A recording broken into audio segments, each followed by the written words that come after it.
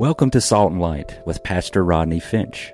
Salt and Light is a radio outreach ministry of Calvary Chapel, Cary. Jesus, speak to me. Open your word and reveal your heart to me. Salt and Light is a series of verse-by-verse studies through the Bible, focusing on its practical application to our everyday lives.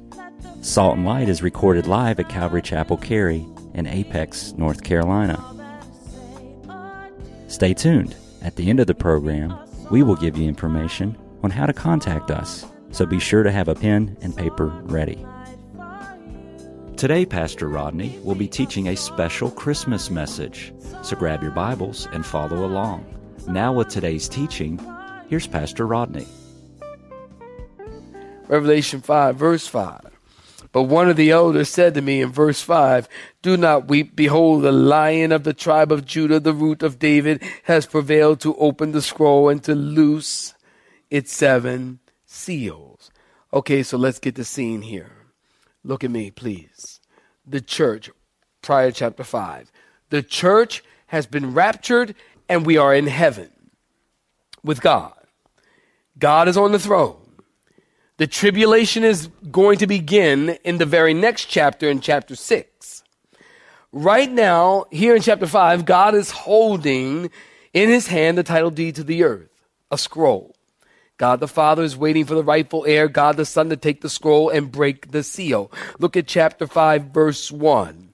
"And I saw in the right hand of him who sat on the throne a scroll written inside and on the back, sealed with 7 seals. Look at verse 2. "And the angel said, 'Who is worthy to open up the scroll?' Verse 4. "John wept because no one was worthy. Then one of the elders said, 'Don't weep. The Lion of the tribe of Judah, the root of David, has prevailed and is worthy to open the scroll.'" In other words, there is one, a preeminent one, a one above all others, one who can take back the earth, one who has the power to do it, Jesus Christ. And notice John gives 3 unique titles to the preeminent one. Notice the Lion of the tribe of Judah, the root of David, and the Lamb in verse 6. The Lion of the tribe of Judah is a messianic title from Genesis chapter 49. The root of David comes from Isaiah chapter 11, verse 10, and is repeated in Revelation 22, verse 16. The root of David means he not only comes from David, but he is the root for David. That means that David actually comes from him. Did you get that? Did you get it? He's not only coming from David, but he is the root for David, and that means that David actually comes from him. Now, in the Christmas scene, we see baby Jesus with gentle animals around. Well, here in Revelation, it looks more like lions and some men around. Here in Revelation, we see an apocalyptic Christ. Verse 6, "Among the elders was a lamb." It wasn't a lion, but a lamb. The lamb stood as though it had been slain. The word slain, write it down, in the Greek means violently slain and bleeding. He was a lamb, but he also has the power because he is a lion. His person, number 1, his preeminence, number 2, and number 3, his praise. Look at verse 8. Look at verse 8. "Now when he had taken the scroll, the 4 living creatures and the 24 elders fell down before the Lamb, each having a harp and golden bowls full of incense, which are the prayers of the saints." When Jesus steps forward and takes the scroll, notice the response is immediate. What's the response? The elders fall down and worship and sing a song of redemption. John sees elders falling down before the Lamb, and everybody has a harp and golden bowls full of incense, which represents the prayers of the saints. And in verse 9, look at it, they sang a new song. They worshiped the Lamb. Now, question. Look at me. Give me your attention. Question. How important is worship to you? How important is worship to you? I mean, really ask yourself that. How important is it to you? I mean, some people view worship like it is important at all. And some view worship like Christian warm-up before the sermon. Like when you work out, you warm up in calisthenics and then you work out. Well, some people view worship the same way. It's like warm-up before the sermon. And some people view worship like preparatory before the sermon, and I agree, it is preparatory, but not just preparatory. And some view worship as time filler. Enough time to park the car, get some water, go to the bathroom, eat some gum, talk to some people, do some stuff, just time filler. And some people view worship as a ritual. It's just what we do in church. It's in the before church starts manual. We're supposed to sing some songs. It's supposed to be that way. Some people view worship that way, and some view worship as a waste of time, and they just don't get it. I read this story about this woman who was in church, and she's standing with her eyes closed, and her hands are lifted in prayer and praise and worshiping the Lord. And in the seat in front of her was this 3-year-old boy who looked at her with her hands lifted up high in the air, and he gave her a high five. He didn't get it. And some people, they just don't get it. Listen, worship is important. And more than 2 people need to say amen there. Worship is important. And the reason worship is important, because, and that's why I always encourage you guys, you know I do, to get you here on time. And some people, I'm not going to ask you to stand up, but you get here just before I preach because you want to skip the worship. Now, I ain't going to ask you to stand up. But I'm going to skip the worship. Oh, I got time. I got an extra 30 minutes before Pastor Rodney start preaching.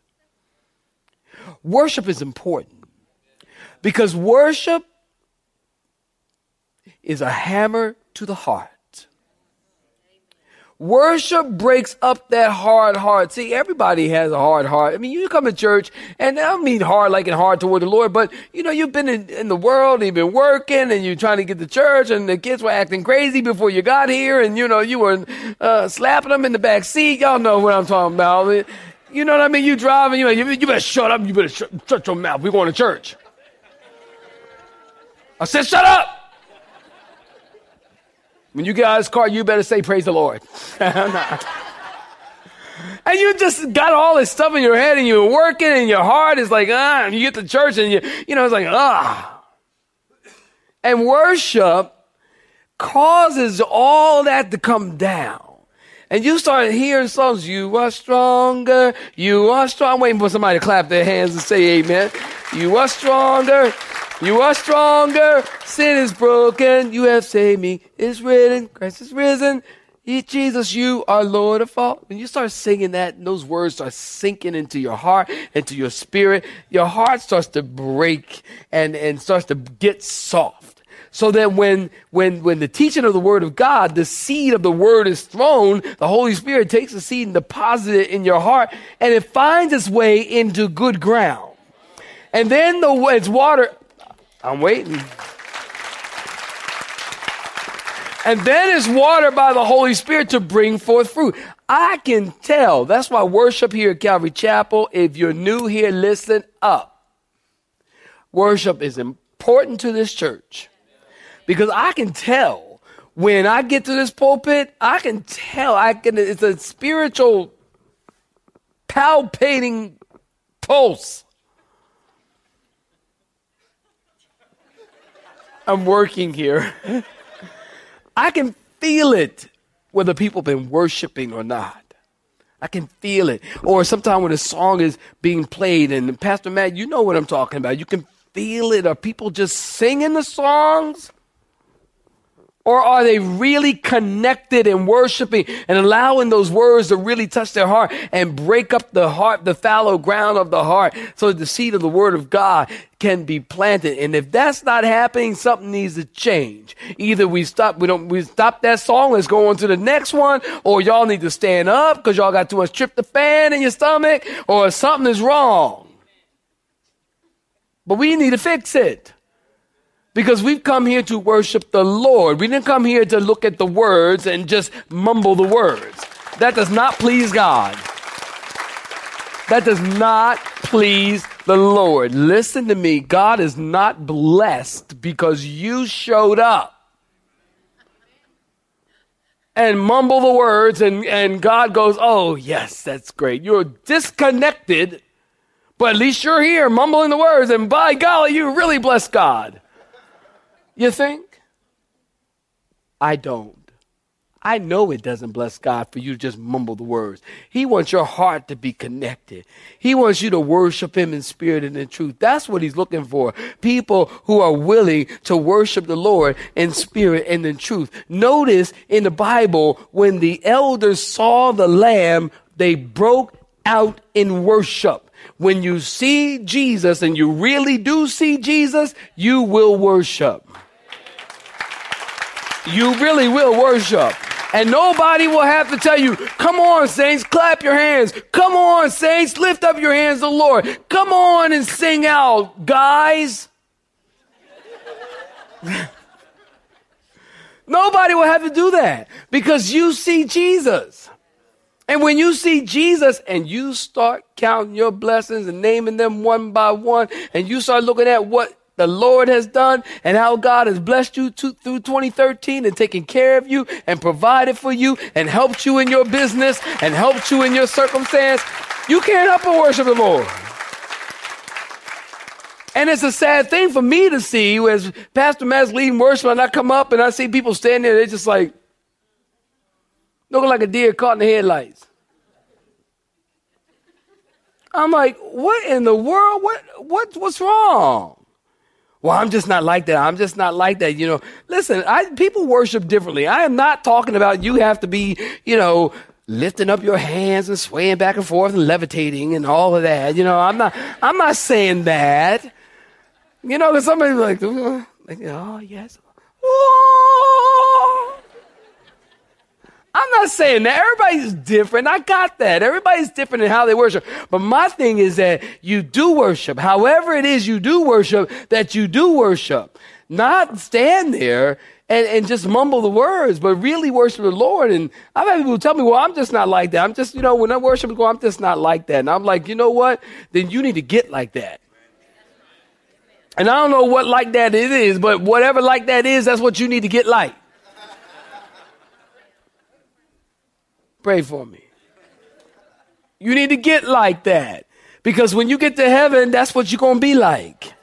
There ain't no way in the world. And I'm going to move on. There ain't no way in the world. You're going to be in heaven.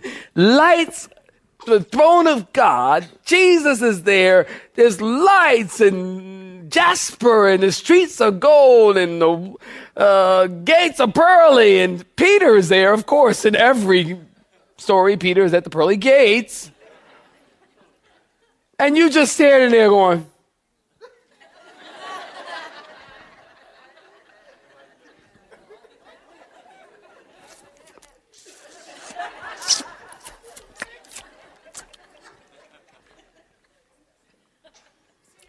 that's not going to happen. Trust me. That's not going to happen. You're going to be like, whoa, wow, look at that. And you're going to fall down and start singing the new song. And notice it says it's the song. It's not many. It's no top 10 in heaven. It's just one song. If y'all get bored, we got 5 here, and y'all be like, oh, man. Well, listen, in heaven it's just one, so get used to it. Enjoy the 5. And they're singing in our text. They're singing because when Jesus comes and he takes back the earth and removes the curse and conquers sin, they're praising him because he conquered sin as a lamb and he conquered Satan as a lion. And Jesus Christ is no helpless baby. He's a lion and a lamb who was slain for us, and all of heaven sang. Number 4, the promise. Go to chapter 22, and we're almost done. Chapter 22. Look at chapter 22 and verse 7. And look at verse 7. And John says here, or Jesus says in verse 7, behold, I am coming when, saints? Quickly. And look at verse 12. Look at verse 12. And behold, I am coming when, saints? Quickly. And look at verse 20, if you will. In verse 20, and he who testifies to these things says, surely I am coming. When, saints? Quickly. Listen, the promise number 4 of the Bible is that Jesus is coming back someday, and he's coming quickly. Now, understand quickly, because we think, and people have said, well, you know, people have been talking about Jesus coming back for 2,000 years, and he hadn't come back yet. How quick is that?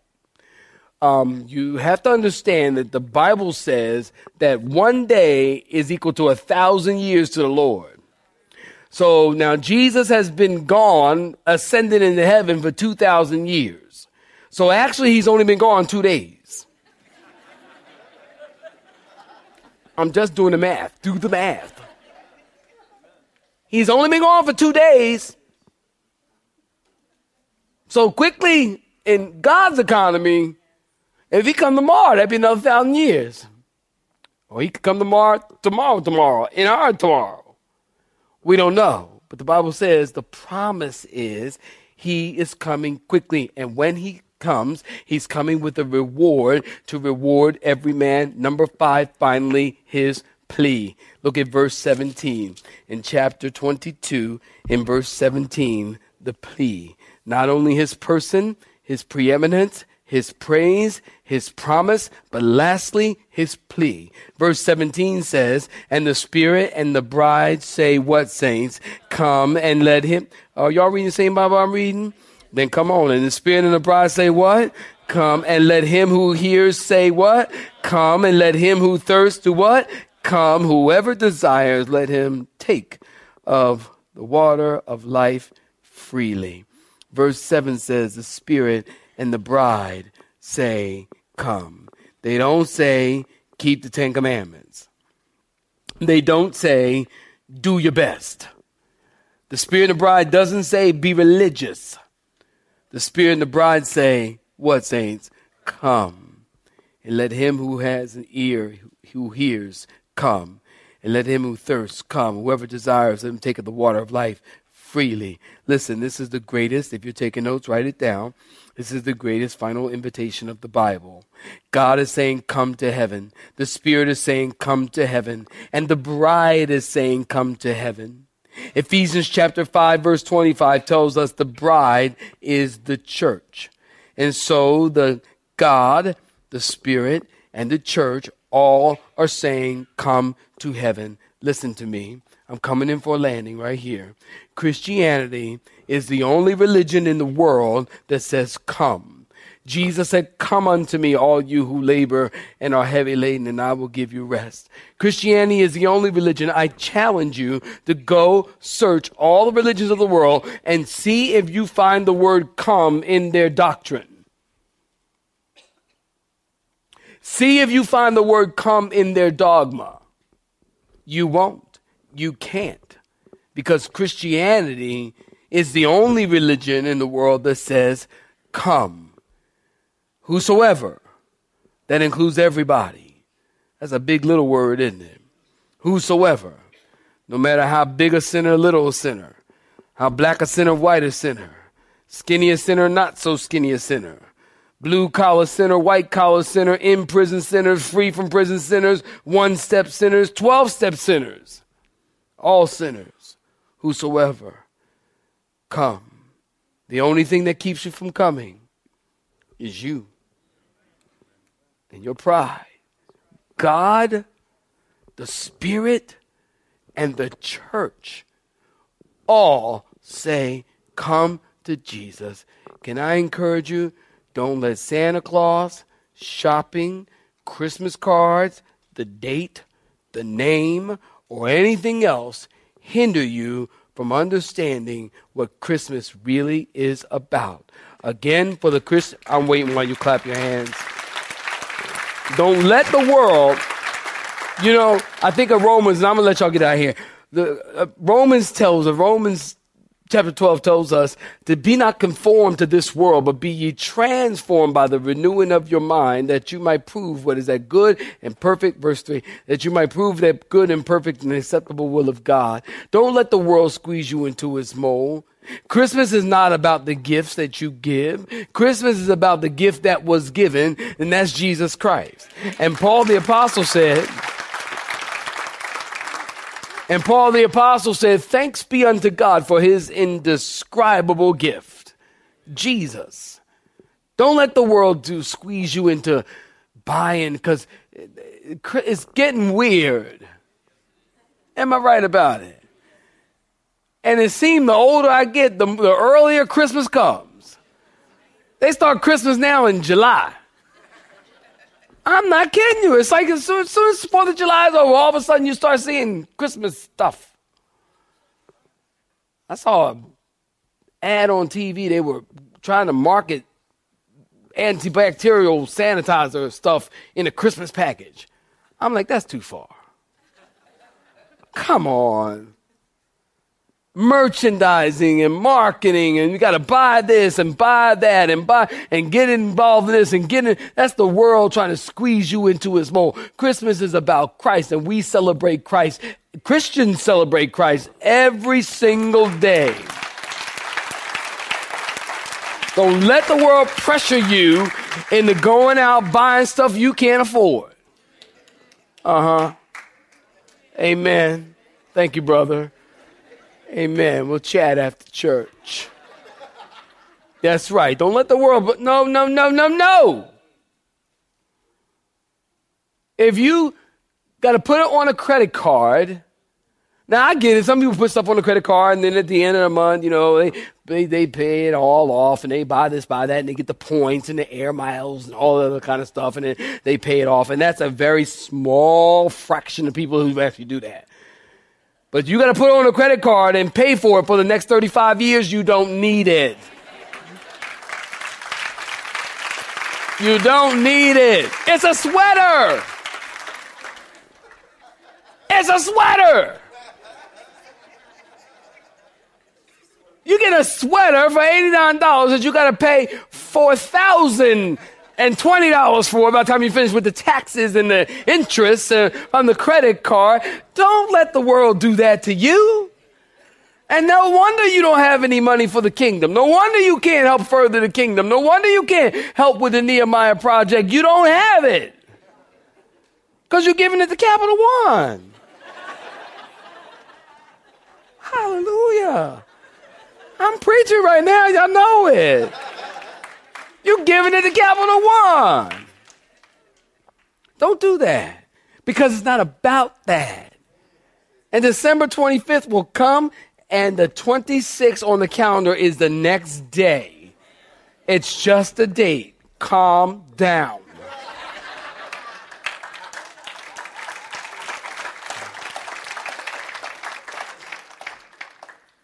New people, I'm a little more tame than this generally. So just, no, I'm not actually.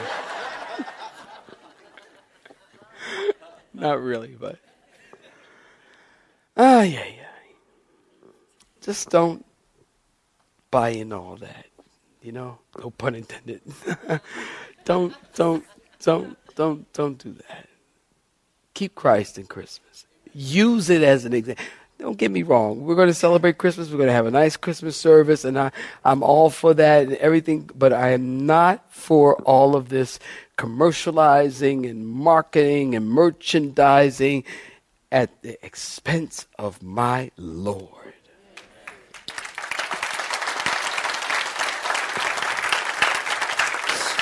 Don't do it, all right? Don't do it. Have a nice Christmas. When you're going to travel, have a nice travel. Happy journey. Be safe. Come back. Be blessed. Don't be so earthly minded that you're no heavenly good. Keep your mind and your focus on where it needs to be. On the things of the kingdom. It's not about the stuff. Stuff gets old. God's word endures forever. You have been listening to Salt and Light, a radio outreach ministry of Pastor Rodney Finch and Calvary Chapel, Cary, located in Apex, North Carolina. Join Pastor Rodney Monday through Friday at this same time. For information regarding service times, you can contact us at 1-800 1-800-293-0923. That's 1-800-293-0923. Or you may listen to today's broadcast in its entirety by visiting the media library on our website at cccarey.org.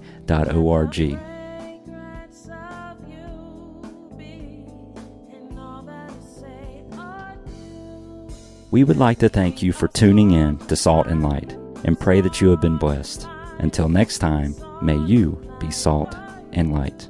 Let me be a salt and light, salt and light, salt and light for you.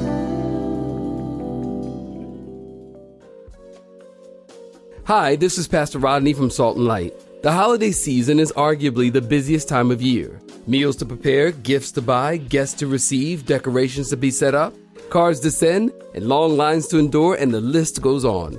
May I encourage you to spend time with the Lord and His Word? During these busy times, you'll find that spending time with Jesus will calm the chaos and steady your focus.